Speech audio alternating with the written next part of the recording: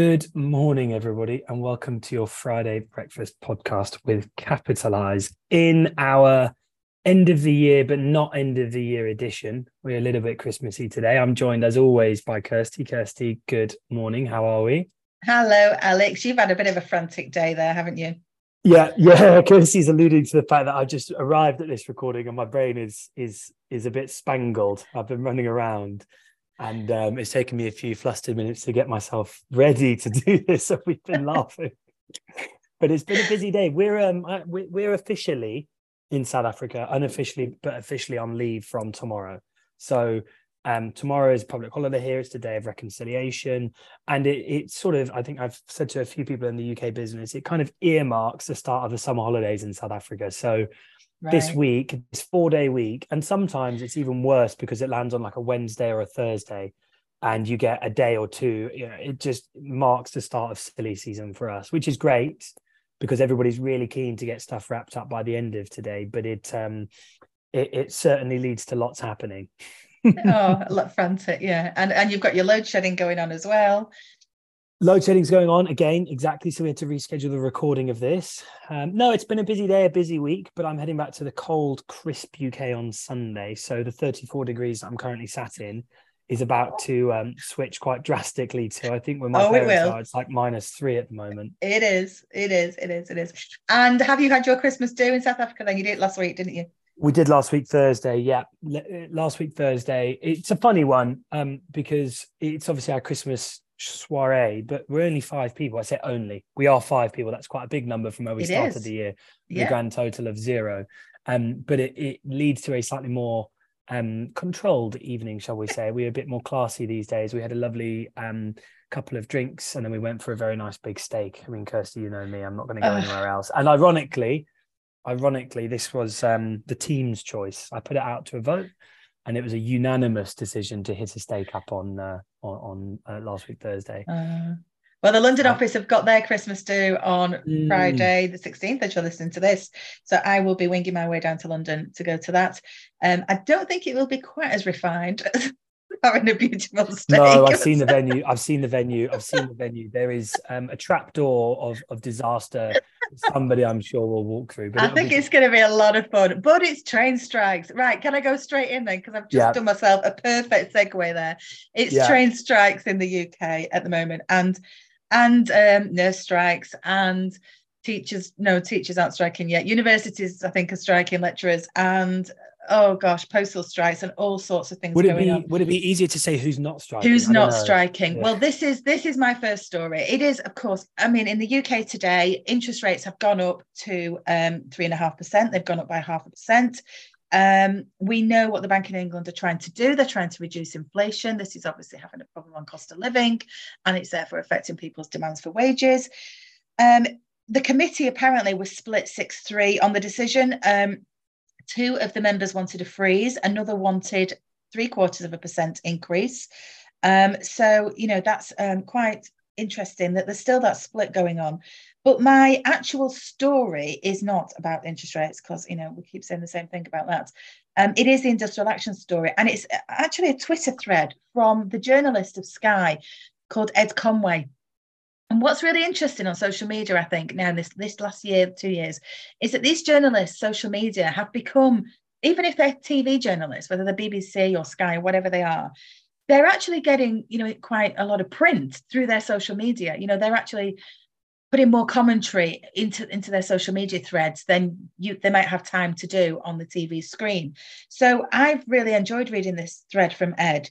So we'll link to that. He's talking about industrial action and that we've already lost, before December, we've already lost 1 million working days to industrial action in this year of 2022. And he said, but he thinks that's completely understated because the ONS, Office of National Statistics, are not reporting data for several months yet.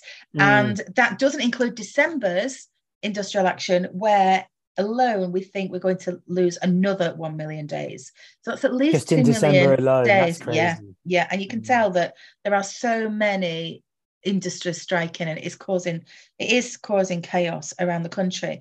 And then he's talking then on this thread, which goes on for probably 10 tweets about, he puts lots of data in. It's really fascinating. If you like your data. I'm actually just scrolling through it now. Are you going through it? I did apologise to Kirsty that due to my slightly fragmented day, I've negligently not gone through all of the articles today. Well, I'm not going to get you to analyse them, but there's a lot of graphs. Source of data. It's really full of data. I love it. He's talking about there's nothing surprising about strikes when there is inflation. It often leads to industrial action. But he said that we've got a long way to go yet in terms of what normally happens with industrial action. Days lost is one measure, but and they expect that to go more. But there's more problems around the difference between private sector and public sector earnings.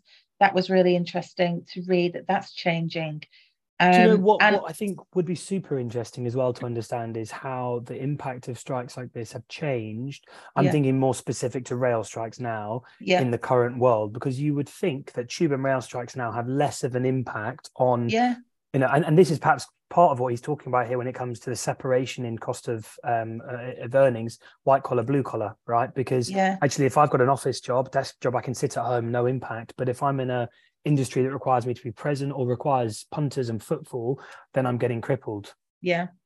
And businesses are closing. I said on a previous podcast that the pub around the corner from the office where on a Thursday night, where you'll often find some of the capitalised team, the pub closed when it was a train strike. So that was a real shock for me. And I was assuming that our UK, the union membership in the UK is a lot less than it used to be in the 1970s, but it is still above the OECD average for developed countries.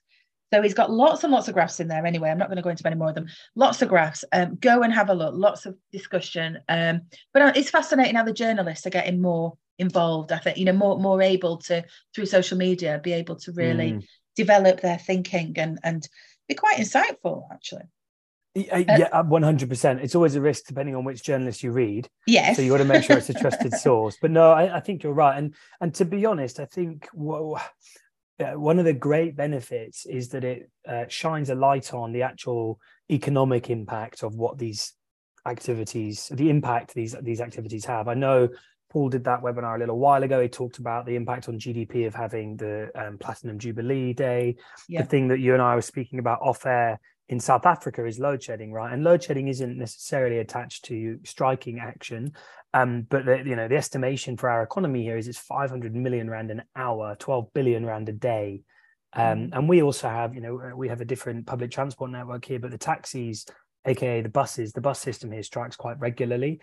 And when that happens, they're essentially operate like the arterial of the system of the body, right? They bring all of the people into the center of the city. And when that happens, same thing, coffee shops, bars, everything closes because they just can't get the working force. And it's a huge impact. And 1 million days so far this year, another 1 million in December is a really crippling statistic. It really brings it home. And the thing is that it's not over yet. We've got a long way to go. So it's something we're going to have to get used to living with for a while, I think, before they resolve it. But talking about something we're going to have to get used to living with, if we move on to the second story that you've put here, it's something that we've not really lived with before. About 50 years ago, we had a small flirtation with it, but potentially looking at the title of the article, it could be something that we've become a bit more familiar with. Oh, we used to cover this quite a lot on the podcast with myself and Phil, because me and Phil used to love these stories. So we used to keep picking up about the space industry and what's happening and the development. And it is fantastic that the UK Space Agency are just really now like developing fast, and this story is that they've put not a huge amount of money, 2.7 million, into 13 early stage projects in England, Scotland and Wales, specifically to support the satellite launch sector into space. And they are on track, or the UK is on track to become the first country in Europe to offer commercial launch services to small satellite manufacturers from spaceports. The first spaceport we know of is in Cornwall, but there's also one being developed in Sutherland in Scotland and also Shetland. And I'm laughing to myself because stupidly I had a real moment of absolute being thick, where I just thought, oh, they're all on the edge of the country. Yes, of course they're on the edge of the country. We don't want any disasters over, so we've got Cornwall and we've got up in Scotland and up in the Shetlands. These spaceports coming, and it's moving on fast. I love talking about innovation. It just fills me with like hope and optimism going forward into the future. This is the beauty of it, right? And I think one of the the thing about the innovation here actually is that if you read that, the very first line is talking about small businesses, startup companies, that they are hoping will drive change. And it's a bit like there's the very well funded now startup that's essentially trying to rebuild the Concorde, or a version of the Concorde. And I think what's quite telling about all of this is that it just shows how the bigger the businesses get, the less agile they're able to be. So you need smaller companies coming through that can innovate, that can change, that can bring new ideas, that can move fast, that have more of an adaptable nature to get these ideas, get these projects to a certain point, and then they get rolled into the bigger companies which have got distribution networks, manufacturing, economies of scale, etc.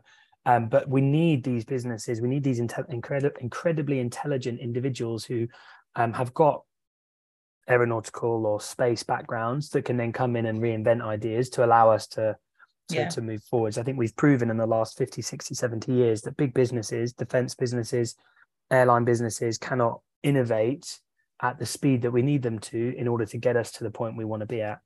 Yeah, exactly that. And this is why we're so good at this in the UK. And this is really where, if you're in business and you're looking to work with businesses, you want to work with the exciting ones. You want to work with the ones that are innovative and that are growing and they're going to make a real difference on society and the world we live in. And leads me on to, of course, we're getting to the end of the year. We're starting to think about New Year's resolutions. Lots and lots of stuff going out on social media about predictions for 2023.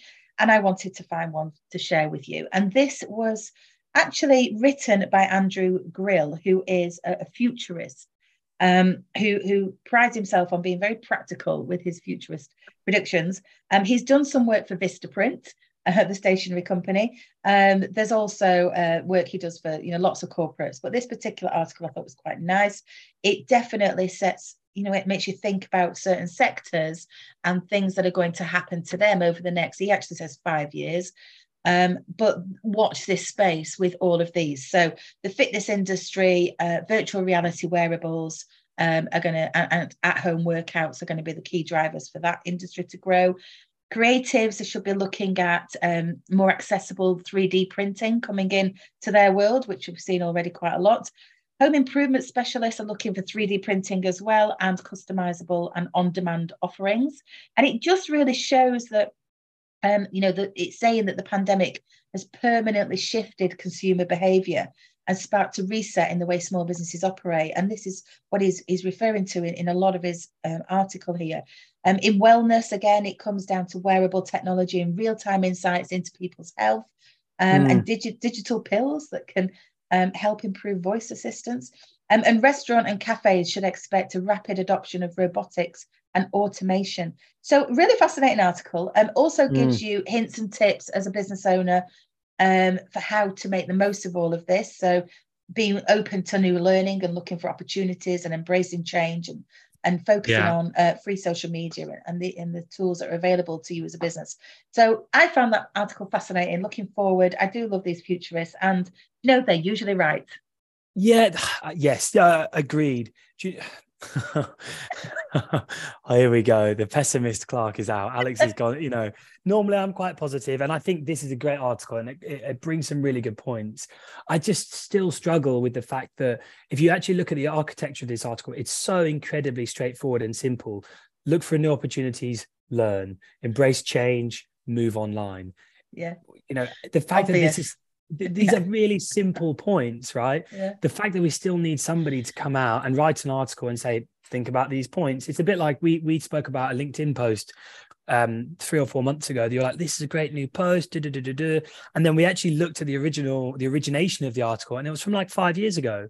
Yeah. And it's, I think it's a great article. It talks about some really good pieces, and it picks up on some really important things. Look at the wellness space piece. I remember when I moved to South Africa, I moved from the city into Cape Town, and I moved from wearing my watch at the time to a Garmin fitness watch, because I started hiking, started running, started being quite outdoorsy. And when I came back to London for the first time 6-7 months later, all of my friends in the city were like, "Mate, we're not going for a run. Why are you wearing that watch?" And I'd forgotten, because it's just commonplace in South Africa at the time.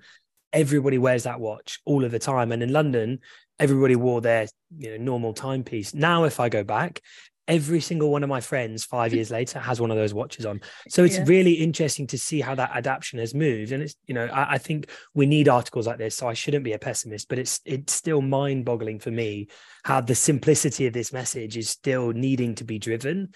And how many businesses don't or haven't, like, light bulb moment many years ago. Well, this is it. I think we've had so much to deal with over the last couple of years that businesses haven't had time and headspace to think about the strategy and think about the plan. They've literally been surviving. And now, these articles do, I hope make somebody take stock and force them to think again about where the business might be going. There's always that expression, isn't there, that you never progress as far in 12 months as you expect, but progression and innovation happens far faster over 10 years, is it, or 5 years than you Bill Gates expect. quote. Bill Gates quote. Fantastic. Absolutely true, completely true quote. And 5 years will be here in no time. So I enjoyed that article. That's our predictions for 2023. Anyway. Me too. I just, if people haven't been thinking strategically and long term in the last 24 to 18 months, when they are struggling to survive, then that in itself is that's a whole different podcast. Let's not go down that channel. I'm feeling Christmassy and I'm full of joy. Your 34-degree temperature. Slightly sweating. If you can't see me, I've got a slight sheen on my forehead from the my aircon isn't quite working as it should do. But I think we've gone well over time this week, Kirsty. So we'll save my fun story for the new year, and I think I'll kick off with an extra spicy one. Maybe I'll tell some stories about what my family's been up to over Christmas. Who knows? But for those of you that have made it to the end of this podcast, it's perhaps been a little bit more all over the place and bubbly than normal. But for those of you that have made it to the end of this podcast, here's a reminder for those of you that might even be new to Capitalise of who we are and what we do. And really, quite simply, our vision is to give small businesses and their advisors transparency and control over small business finance. Despite what I've said, despite my sometimes slightly cynical opinion, we do want every small business to be able to identify risks they might face, explore how they stand from a credit perspective, and ultimately succeed and thrive. For those of you who listen to podcasts for the first time, don't forget to subscribe. If you are a regular listener, please don't forget to rate and review. Now, we're coming up to the end of the year, so over the next couple of weeks, we've got a slightly different schedule of events. So make sure you stay with your finger on the pulse and keep your eyes peeled, ready to see what's coming out, including our extra special end-of-year review, where we'll look back on our 5 favorite podcasts from the last 12 months. And maybe, if we're organized enough, give you a bit of a sneak peek into next year's podcasts as well. So to find out more about the Future Positive podcast and Capitalise as a whole, please go check out www.capitalise.com. Thanks very much for listening. We wish you a very Merry Christmas. And for those of you who are here in sunny Cape Town or the rest of South Africa, have a wonderful